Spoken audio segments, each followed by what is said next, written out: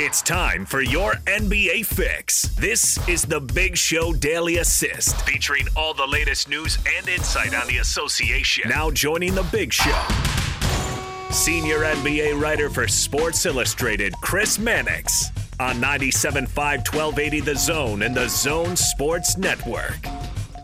Daily Assist brought to you by our friends at Lee's Heating and Air. Check them out online, leesheatac.com, or give them a call, 801-747-LEES. Out to the T-Mobile special guest line we go. T-Mobile and Sprint are coming together to build the best wireless company around. Visit T-Mobile.com for online services and local store availability. Of course, he's our friend from Sports Illustrated, Chris Mannix, with us. Chris, happy Monday. How are you? What's going on, guys?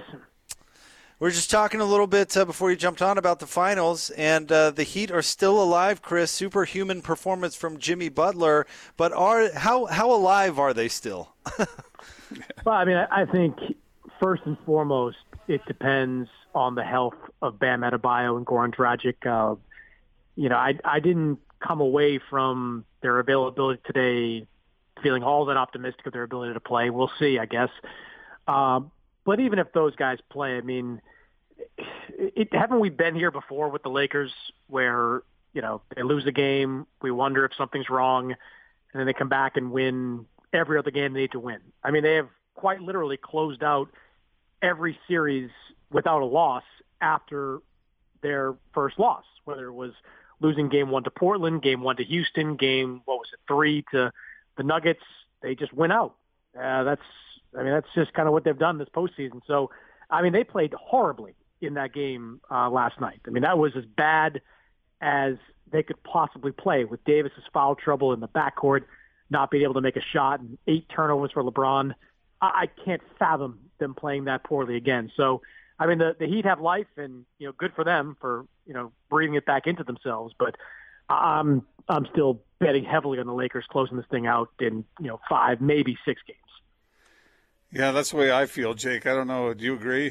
Yeah. Mm-hmm. Yeah, I do too.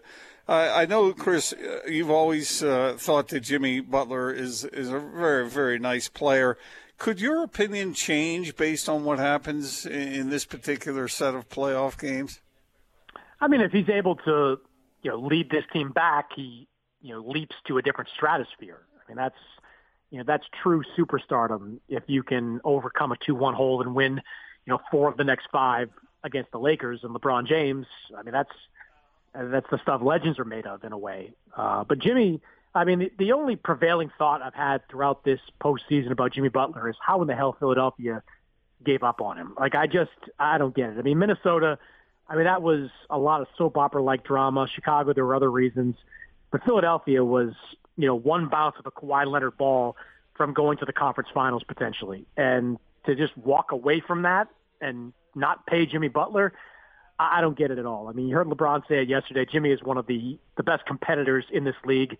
He's clearly rubbing off on, young players on that team like Duncan Robinson, Tyler Hero, and even Adebayo. I mean, it's just remarkable that the 76ers, given the position they're in right now, could have walked away from him. How differently will we view Jimmy Butler after this is all said and done? I don't know how differently we'll view him. He's had a great postseason. I mean, he's just sort of taking, steps in the direction of real stardom. I mean, he's a guy that's always going to be an all-star, and I think if you can succeed at this level, you become not just an all-star, but a player that you can make the tentpole player on a team that can win a championship. And as much as that for Butler, this Heat team, even if they lose the next 2 games, I mean, they've positioned themselves pretty well for a long future. I mean, they're going to be players in free agency in 2021, and there's no better, kind of sales pitch to potential free agents than, seeing what's happened this season in the bubble, making the finals. And Butler's had such an instrumental role in that. So, I mean, obviously Miami wants to win this championship, but the ripple effects of this postseason for Butler and beyond are going to be significant. Maybe it's unfair to ask this question after, as you talked about, LeBron had all those turnovers last night. But have you seen slippage in his game at all? How do you evaluate him against himself? I mean, not really. He's not the superhuman athlete we saw in the Miami years, but he's not that far off. He's a much more committed defender than he's been the last 3 or 4 years, and that's a credit to him and his willingness to expend more energy on that end of the floor. It's obviously incredibly useful having a star like Anthony Davis to lean on. I mean, Davis, last night's game notwithstanding, has been brilliant almost all postseason, and the ability to lean on Davis to make plays offensively, to control the glass, to be the physical presence that they need in the paint is certainly very useful for LeBron. But, I mean, he's having, we've said this before, the best age 35 season ever. And, looks like he can probably put together at least 2 or 3 more, if not, more than that. So, I mean, he's, we can have the Jordan debate now, I'm sure, but in 2 or 3 years, if LeBron keeps pushing this team deep into the playoffs and into more finals and potentially more championships, which is very much a possibility with this group, he might put that argument to bed very quickly. You mentioned Philly earlier, Chris. What do you think about Doc as a fit there as head coach? I like it. Look, putting aside the X's and O's stuff, and that's clearly important, that locker room needs gravitas. Like, you need somebody there that can, speak to Joel Embiid, speak to Ben Simmons, and pull them together, and that's Doc Rivers. I mean, you could have hired Ty Lue. Maybe he would have done the exact same thing. He's obviously had that experience before. There are other coaches on the market. But Doc Rivers, is still a championship coach, is still maybe the most respected coaching voice in this league outside of perhaps Greg Popovich. That in and of itself, I think, is incredibly valuable to the Sixers, to have the strongest possible voice in that locker room and just being able to speak to those guys and command their respect right away. And that's exactly what Doc can do. So I think it's as good a hire as you could possibly make if you're the Sixers. Chris, in all your comings and goings in the NBA and covering it, have you gotten to know Eric Spoelstra at all? And do you have any insights on what makes this guy tick and what makes him such a good coach? Yeah, I know him really well. And, I mean, look, his entire coaching sort of blueprint formula, whatever word you want to use, is off of what he learned from Pat Riley. I mean, it's just like he was in the video room. And the only coaching mantra that he knows is Pat Riley, to an extension, Stan Van Gundy, who was a Riley disciple. And that hard-nosed, win-at-all-cost approach has, it bled down on him. He's also obviously incredibly bright. I mean, coaching in a way is a gift. I mean, in some ways, if you have sort of an ability to understand X's and O's, and you can certainly learn one, but I think there's a lot of a gift to it. And Spoelstra has that gift. So when you combine that with just a relentless work ethic, it's no surprise he's as successful as he's been. I mean, I think Spoelstra, even if they lose this series, has entered the pantheon of Popovich and very few others as, the best coach in basketball. And you can certainly make an argument that right now, Eric Spoelstra is the best coach in basketball. Chris Mannix of Sports Illustrated with us, 97.5 and 1280 The Zone. And Chris, it seems to me Kyrie Irving is bored because he's making some comments that have been making waves. Of course, he said he's glad to play with Kevin Durant, somebody that can finally make a clutch shot in a big game, which seems crazy to me. But what do you think about what he said about Steve Nash, how Steve Nash isn't really the coach, that they'll all kind of take turns coaching? I thought that was interesting, to say the least. I mean, I've almost become numb to Kyrie since I covered him in Boston for a couple of years. This is classic Kyrie. He says something remarkably dumb and then, turns around and blames the media for, talking about it. I mean, this was not a media podcast. This was a podcast with Kevin Durant, his teammate. And not only does he, inadvertently slight LeBron James by saying Kevin Durant's the one guy that can make shots, he put his coach in a tough spot right away by saying he's not really the coach. It's a collaborative effort, whether it's KD or Jacques Vaughn or whoever. I mean, Steve Nash is the coach. It is important to have a decision maker. No team in modern history has ever been successful without having that dynamic. I mean, Frank Vogel is unquestionably the head coach in LA. I mean, LeBron is the leader on the floor, but nobody's questioning what Frank does on the sidelines, play calling, substitution patterns, everything. Kyrie has kind of cast that and thrown that into doubt. And he can blame the media all he wants for it, but he did it. He said it. And he's going to get to training camp. He's going to get asked about it. They'll probably get real dismissive with reporters that do ask him about it. And it's already a distraction. I mean, they haven't played one game as teammates, and this is already a distraction.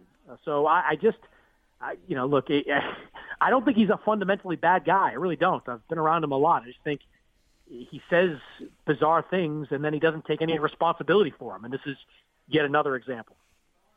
Well, there is at least the potential the Nets could make a positive move. When you look at next season, based on what you know now, Chris, I suppose you would think maybe the Warriors could come back on strong. Is there any other team that you would look at? And I know it's an impossible question, really, because with none of the off-season stuff has really happened yet. But is there a club you would keep your eye on? I mean, the Warriors are the most obvious of examples. I'm very curious to see what they do with that number one pick, whether they keep it and, draft a James Wiseman or somebody like that, or they trade it. I mean, that's the team that makes the most, is the most intriguing. And Brooklyn too, obviously, with what they're piecing together. I mean, other than that, I think look, we can say Milwaukee, and if they make a deal, I think they will do something to upgrade that roster to, if for no other reason than it would satisfy Giannis. Chris Paul's name consistently gets tossed out there. But those are the teams I think that are the closest to watch going into next season. Everybody else, again, next season, we're not really sure what it's going to look like. Could we wind up in, bubbles once again? Are there going to be arenas that are open? I mean, next season could be pretty chaotic as it is. I wonder if Boston will bounce back. That's a team you're really familiar with. But everyone keeps expecting them with the talent they have to do more. Well, I think one of the most important things for the Celtics to do nothing this offseason, frankly. I mean, they've had so many significant changes every single year, since, over the last 5 years. And they kept remarkably making conference finals, which is a credit to those players and the coaching staff. But they need continuity. They need consistency. I mean, it was a year plus ago that they had Al Horford, Aaron Baines, and their starting lineup, and Kyrie Irving was their point guard. Now it's Kemba Walker and Daniel Tice. I mean, just keep this group together. Let them play it a full season together, and flesh it out with Enes Kanter types and others that can help you around the fringes. So I think that to me with the Celtics is the most important thing. They don't need to make a big deal to be in the mix for at least a conference championship next season. I think they can do that if they just keep this group together and keep growing it organically. Speaking of next season, how difficult will it be to figure everything out to proceed, whether it's, salary cap to free agency to player association, labor relations? I mean, how difficult is that going to be to get going once this bubble is done? Yeah, I think it's going to be tough. I think it's made easier by the fact that Michelle Roberts and Adam Silver have a great relationship, that Chris Paul and Adam Silver have a great relationship. I think there's a feeling amongst players and player representatives that Silver's not out to screw them, but Silver works for the owners, and he's got to make the best financial deal possible, for ownership. And that means, giving, if the players want less than 82 games, it's a haircut coming right off the top of what they're going to be making. If fans can't be in the buildings, well, Silver's made it clear 40% of league revenue comes from, fan-generated revenue. So I think there's the potential for it to go relatively smoothly if everybody's on the same page, but all it takes is one issue to crop up to scuttle things, and that's what we're watching for closely. What issue the NBA Players Union takes umbrage with early, and if that becomes a sticking point in negotiations. Chris, one last thing from me, and it's our listeners have come to trust what you say, what your opinion is, and I'm sure they would be curious to know whether, well, the old cliche question, if the Jazz were a stock, would you buy or sell moving forward? I'd buy it. Again, it comes down to how you fill out the roster around the guys that are there. Now, I understand the thinking that the Jazz might have a shorter ceiling than other teams. Conley's going to be a year older. How much better is Joe Ingles going to be? I mean, how much better are some of the players around Mitchell and Gobert going to be? But just like with Boston, I think there is room for organic improvement. I think Conley's going to be really good next season. I mean, I think he's going to pick up, kind of where he left off towards the end of the regular season pre-pandemic and be a very good player. I think he's still got a lot of miles on those tires. And I believe there's another level to Donovan Mitchell. I mean, we saw shades of it in the bubble with what he did in that first-round series, and I think there's more to come with Donovan. I think he's that good. I mean, he's constantly compared to Dwyane Wade. Dwyane Wade didn't peak in his early 20s. He peaked in his mid to late 20s. So I think that, the organic improvement for the Jazz are going to make them a real threat in the Western Conference. But I mean, make no mistake, I mean, the Western Conference 1-15 is going to be brutal next year. I mean, it's, Minnesota projects to be the worst team in the conference, and they're going to have the number one pick in, an all-star in Karl Anthony Towns and, a good player in D'Angelo Russell. I mean, maybe Sacramento's bad, but they still got some good pieces on that team. So, I mean, the Western Conference, every night out there's no gimmies. And, that can certainly affect seeding, which, as we know, affects, how the outcome of every series. Chris, thank you very much as always. We appreciate it, and enjoy the rest of the finals. You got it, guys. That's our friend Chris Mannix from Sports Illustrated, your daily assist, brought to you by Lee's Heating and Air. He's buying the Jazz as a stock. All right. Well, I agree with him about the Conley thing. I think Conley should be better next year, unless, age really catches up with him in a hurry, because he was a much better player in the bubble. Yeah, and I know we talked a lot about that as he got more comfortable with what Quinn Snyder wanted out of him. I thought he was much, much better when the season resumed. Well, now that he knows the ins and outs, now it's just a matter of him staying healthy. Right. Yeah, exactly. So we'll see. We'll see what the Jazz are actually able to do. I mean, like I asked him, there's just so much that has to be figured out before they even start next season. Yeah, all those complications that make being an NBA fan so much fun, right? I mean, we talked about it, letter of the law. If they just go by basketball-related income, the salary cap could be down 30% next year, 40% next year. That would mean the whole league basically started off in the luxury tax. Like that's not an option, right? So how are they going to figure that out? And that involves, and I'm with Chris right there, I hope that the continuity between the league and Michelle Roberts and Chris Paul continues, because it's going to have to, or else, we're going to be waiting a while for next year. How would you like to be a free agent this offseason and been waiting for it and planning on it, and you've been charting what other people have been getting, and then you got this? Just the worst timing ever. I mean, and then juxtapose it with the players that became free agents when the cap went up 15%, when the new TV deal kicked in. Remember that? Where, who was the guy who signed? Nicholas Batum. Remember that? Mm-hmm. He signed like a $25 million a year contract just because that money was burning a hole in Charlotte's pocket. Anybody who didn't sign for at least $25 million a year was, something was wrong with them. In fact, it's funny you say that, because George Hill didn't sign for $20 million a year or more, and as a result, he fired his agent. Remember that? He's like, you can't get me paid in this environment? You're gone, pal. So, yeah, I mean, now it's just terrible timing. I mean, yeah, they're going to have to figure out a way. They can't go traditional letter of the law. They're going to have to throw out the CBA and figure something else out. But how